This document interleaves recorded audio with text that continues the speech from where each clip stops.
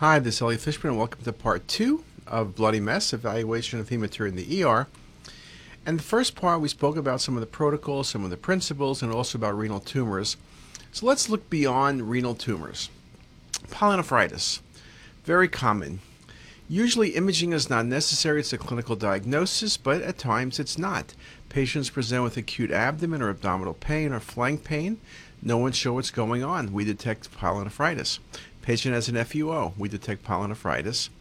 Or are we doing CT to look for complications of treated renal infection when the patients aren't getting better? Is there an abscess present? So usually, besides being in women, it's an E. coli infection. And the complications are more common in patients who are diabetic, elderly, or have a history of stone disease or GU abnormalities. Again, there are many presentations, and one would include microscopic hematuria. Things that we look for: changes in renal contour, attenuation. Even on non-contrast, the kidney can look edematous and swollen. When you give contrast, the attenuation is typically decreased, excretion is typically decreased, and you may see peri-paranephric abnormalities. We also talk about on later phase imaging, usually a striated nephrogram. Example: left kidney looks large, funny pelvis, and there's stranding. And you give IV contrast and look at that patchy enhancement. The areas of decreased enhancement, very classic for acute pyelonephritis. And you can see this again on the coronal view. The coronal view makes the point that sometimes it's focal, sometimes it's diffuse. You may see only the lower pole or maybe the upper pole or the mid pole. There's a lot of different appearances, but it can be somewhat challenging. But you're going to reach the diagnosis. Things that can be confused, you're not going to confuse normal versus abnormal, but sometimes you may say, could this be an infarct rather than an infection? Sometimes it can be difficult to separate. Stranding is more helpful, but you can see that in both. But once you lose the patchy appearance, when things are less sharp, then we're thinking infection. And again, as you go through the phases from arterial to venous to delayed, the same pattern is seen. Now, I would have to admit, if you ask me what the single best phase for acute pyelonephritis is, I'd probably say delayed phase. All of the stuff with Bosniak and the striated nephrogram is late phase imaging, so perhaps late phase does best. I think at times on early phase imaging, you potentially can undercall acute pyelonephritis. But here, when you look carefully, you look at the cortical medullary interface on the left kidney, you see the zones of decreased enhancement. You see that here as well in the mid to lower pole. You see stranding. You know that's pyelonephritis. Sometimes it's much easier on the coronal, where you get a more of a global perspective, and the cortical medullary interface perhaps is shown in a different perspective. So looking at the left kidney, you see multiple zones of decreased attenuation, and that's striated nephrogram. Easy diagnosis. Now, one of the things we speak about in the ER is the limitations of stone protocol type studies or non-contrast CT. You'll miss small tumors, you'll miss pyelonephritis at times, and you'll miss vascular pathology. So an example: transplant kidney, febrile patient. Kidney was a bit large, but not significantly compared to prior studies. But when you give contrast, look at that patchy enhancement. Classic pyelonephritis on the axillary report, classic pyelonephritis on the coronal views. And whether you looked at the early phase imaging or the late phase imaging, the patchy enhancement was classic for acute pyelonephritis. So at times, as I showed you before, you can make the diagnosis or suggest a non-contrast CT, but it's the contrast-enhanced studies that make it best. Now, I mentioned one of the things that CT is very good for is for complications like abscesses. Abscesses, low density, thickened wall, things go beyond the kidney, commonly Gerota's fascia, perinephric extension. They can be single, they can be multiple. Cystic lesions like this, you may think about a cystic renal cell. So I'll make the point that abscesses at times can simulate tumors. We've said the same thing before in the liver, but the kidney as well. If I don't give you a history here of fever, you're thinking about a cystic renal cell carcinoma with stranding in the perirenal space. Here it is again. You have that thickened rim, and again, infection's a choice, but it's not the only choice. And again, here we go through the 3D renderings, and here we go to excretory phase imaging. So again, cystic tumors can overlap. It's not always going to be an obvious cystic renal cell or an abscess. There can be overlap, and that's an important thing to remember. Another example in this patient, left kidney, there's a cystic lesion, large, low density with contrast, large, low density, there's a septation, some striations, maybe a pseudocapsule. This obviously is not going to be confused with a renal cyst, but if I pushed you and said, could this be a renal cell carcinoma? I'm not sure you can say 100% no way. Could it be a papillary that's necrotic? It's possible. This was a renal abscess. Now, I always like to talk about some of the unusual infections. Xanthogranulomatous pyelonephritis, besides being the only X word besides X-ray I know, is a great example. Large kidney, Staghorn calculus, lack of function, and often commonly will extend beyond the kidney. It can be focal, though usually involves the entire kidney. Look at the multiple calculi and the dilated calyces in this patient. Beautiful example of xanthogranulomatous pyelonephritis. And here it is, you do have a little bit of function in their right kidney on the late phase imaging. Some of the facts: it's a chronic destructive granulomatous process, results from a typical incomplete immune response to a subacute infection. Only about 10% are diabetic. When you think of renal abscess, you think of diabetes, but that's not XGP. Pyuria, positive cultures, and hematuria are all common. Typically, the largest Staghorn calculus is in the renal pelvis. There's an inflammatory process usually just in the kidney, but it can extend to involve the psoas. You may see decreased or absent renal function. Kidneys are enlarged, and it may have extrarenal disease, particularly muscle, particularly involvement of the psoas muscle. We wrote this article a lifetime ago, presenting signs and symptoms, pain, frequency, dysuria, palpable mass, and fever. And in the old days, no one thought of XGP. The patient was going into surgery for, we don't know why the patient has pain or fever, FUO, and they'd find the psoas abscess and XGP of the kidney. Another example, stone left kidney, but look at that big set of Staghorn calculi in the right kidney. Beautiful example, classic for XGP. Look at the calyces on this MIP image. Just a beautiful example. And here you can see that the patient's XGP, big cystic changes to upper 2/3 of right kidney. The lower third's okay. There's also thickening around the left renal pelvis, and here is some of the cinematic to show you the decreased function and the deformity of the calyces, particularly not only the right side, but the upper pole calyx, markedly dilated and ballooned out. And again, you can see very nicely that cinematic may prove to be valuable in these patients in terms of looking at the three-dimensional structure of the calyces. And again, here you can see the stretching of the vessels and lack of function of the upper 2/3 of the right kidney. Just a very nice example.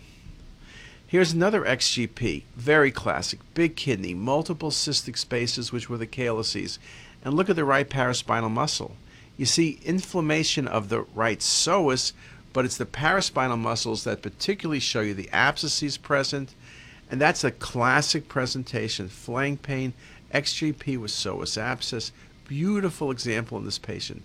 Look at the extent going straight through the abdominal wall. These things can go, they can present with fistulae. These patients will be drained surgically. Again, it was often a surprise diagnosis, but I saw a case a couple of weeks ago, so you are going to see them.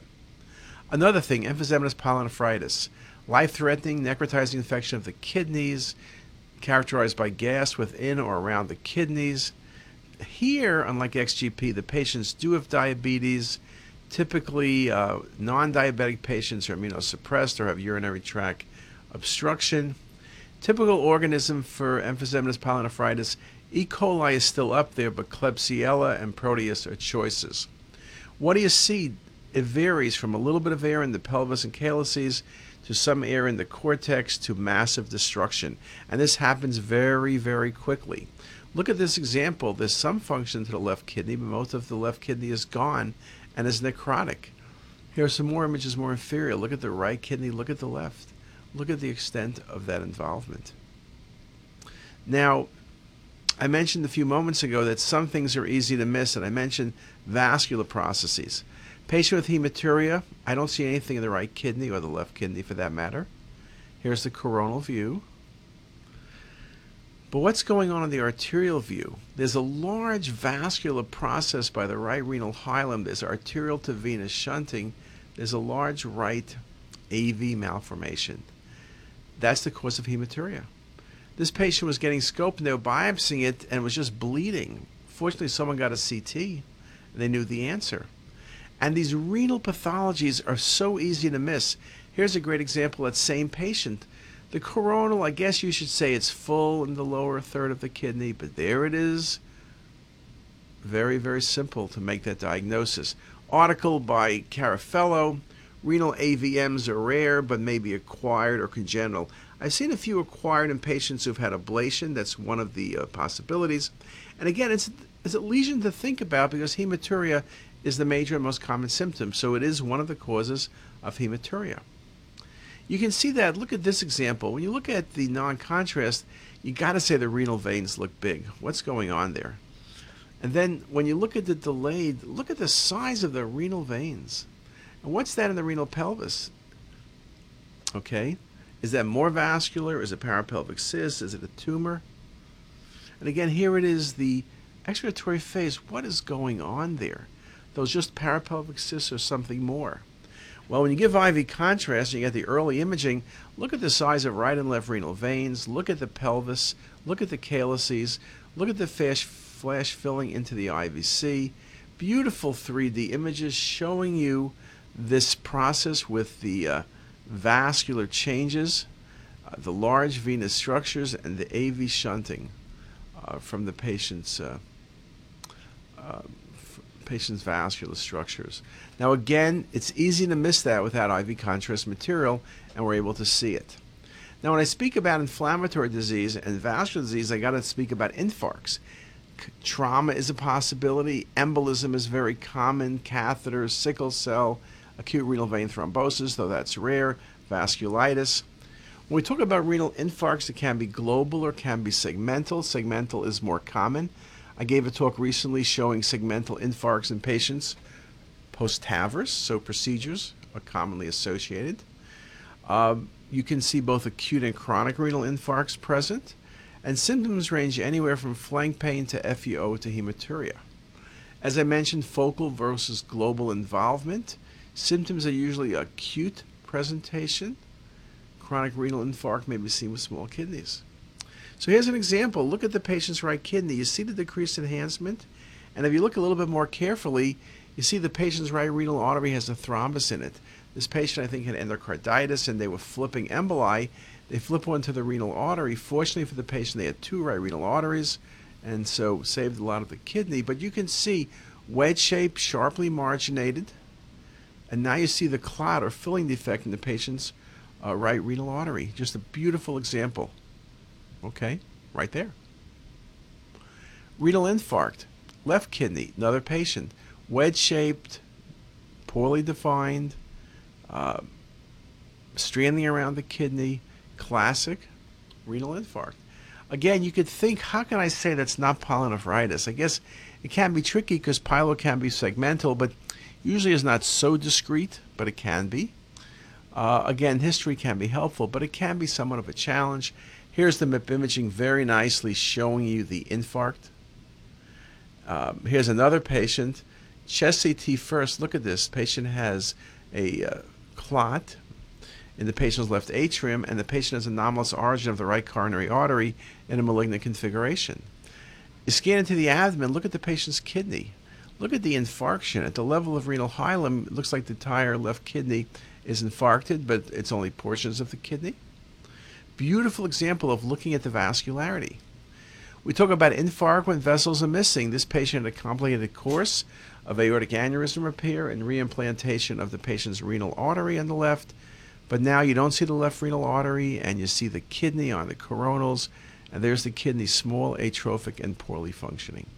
So again, we can look at that carefully, but sometimes it can be challenging, but most of the time it's not hard. This example is a big infarct, and you have the rim enhancement, sort of the rim sign we talk about. Okay, so that was infection, that was infarction. Let's complete this by looking at the bladder. Bladder cancer, 72,000 plus new cases in the year in the U.S. Most are transitional cell carcinomas.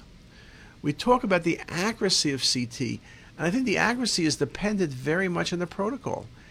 Do you distend the bladder or not? If you don't distend the bladder, you'll miss everything, but if you do, you'll find essentially everything.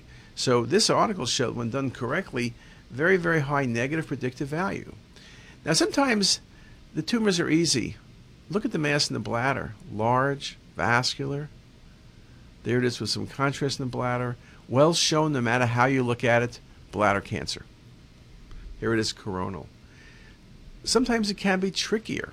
One of the things we wrote about is the fact that we pick up a lot of incidental bladder cancers because we're looking on our fast injections for very small vascular blushes in the bladder.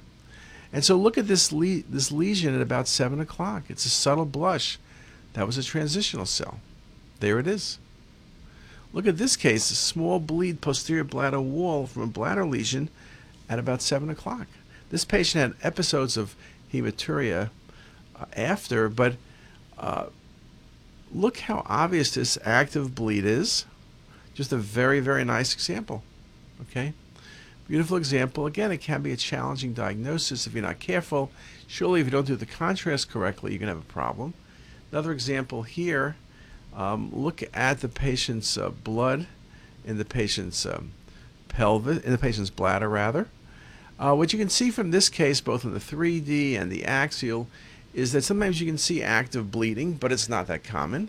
And you see the high density in the bladder, and as long as you're not fooled by IV contrast excretion, that's bladder hemorrhage. When you have excretory phase, you have filling defects. Yes, it could be fungal disease. More commonly, it's blood clots. And if a patient has sickle cell and all the patients are getting scanned, filling defects may be nothing significant. So we've covered infection, we've covered inflammation, we've covered tumors. At the end of the day, hematuria and flank pain are common clinical presentations. Age of patient and clinical history may be helpful in coming up with the best protocol and the best diagnosis. Limited phase imaging in the ER setting is usually a challenge. Means just get one venous phase or something and try to make up all the information can be challenging. Communication between ER doc and radiology doc is critical to make sure the patients who slip through the cracks are treated correctly, that patients' information is given to them. If there's a follow-up for hematuria or there's an exam they need to get, we need to be very careful to make sure our patients are getting all the information they do. And again, it's a matter of managing it in your scenario, but hopefully the protocols will make our detection of disease a whole lot easier. And of course, the radiologists and urologists you may want to speak to make sure you're on the same page, like when to do multi-phase studies, 3-phase or 4-phase, what to do when. And I think if you put all that together, you're going to do a great job. And by now, it's time to say goodbye. Goodbye.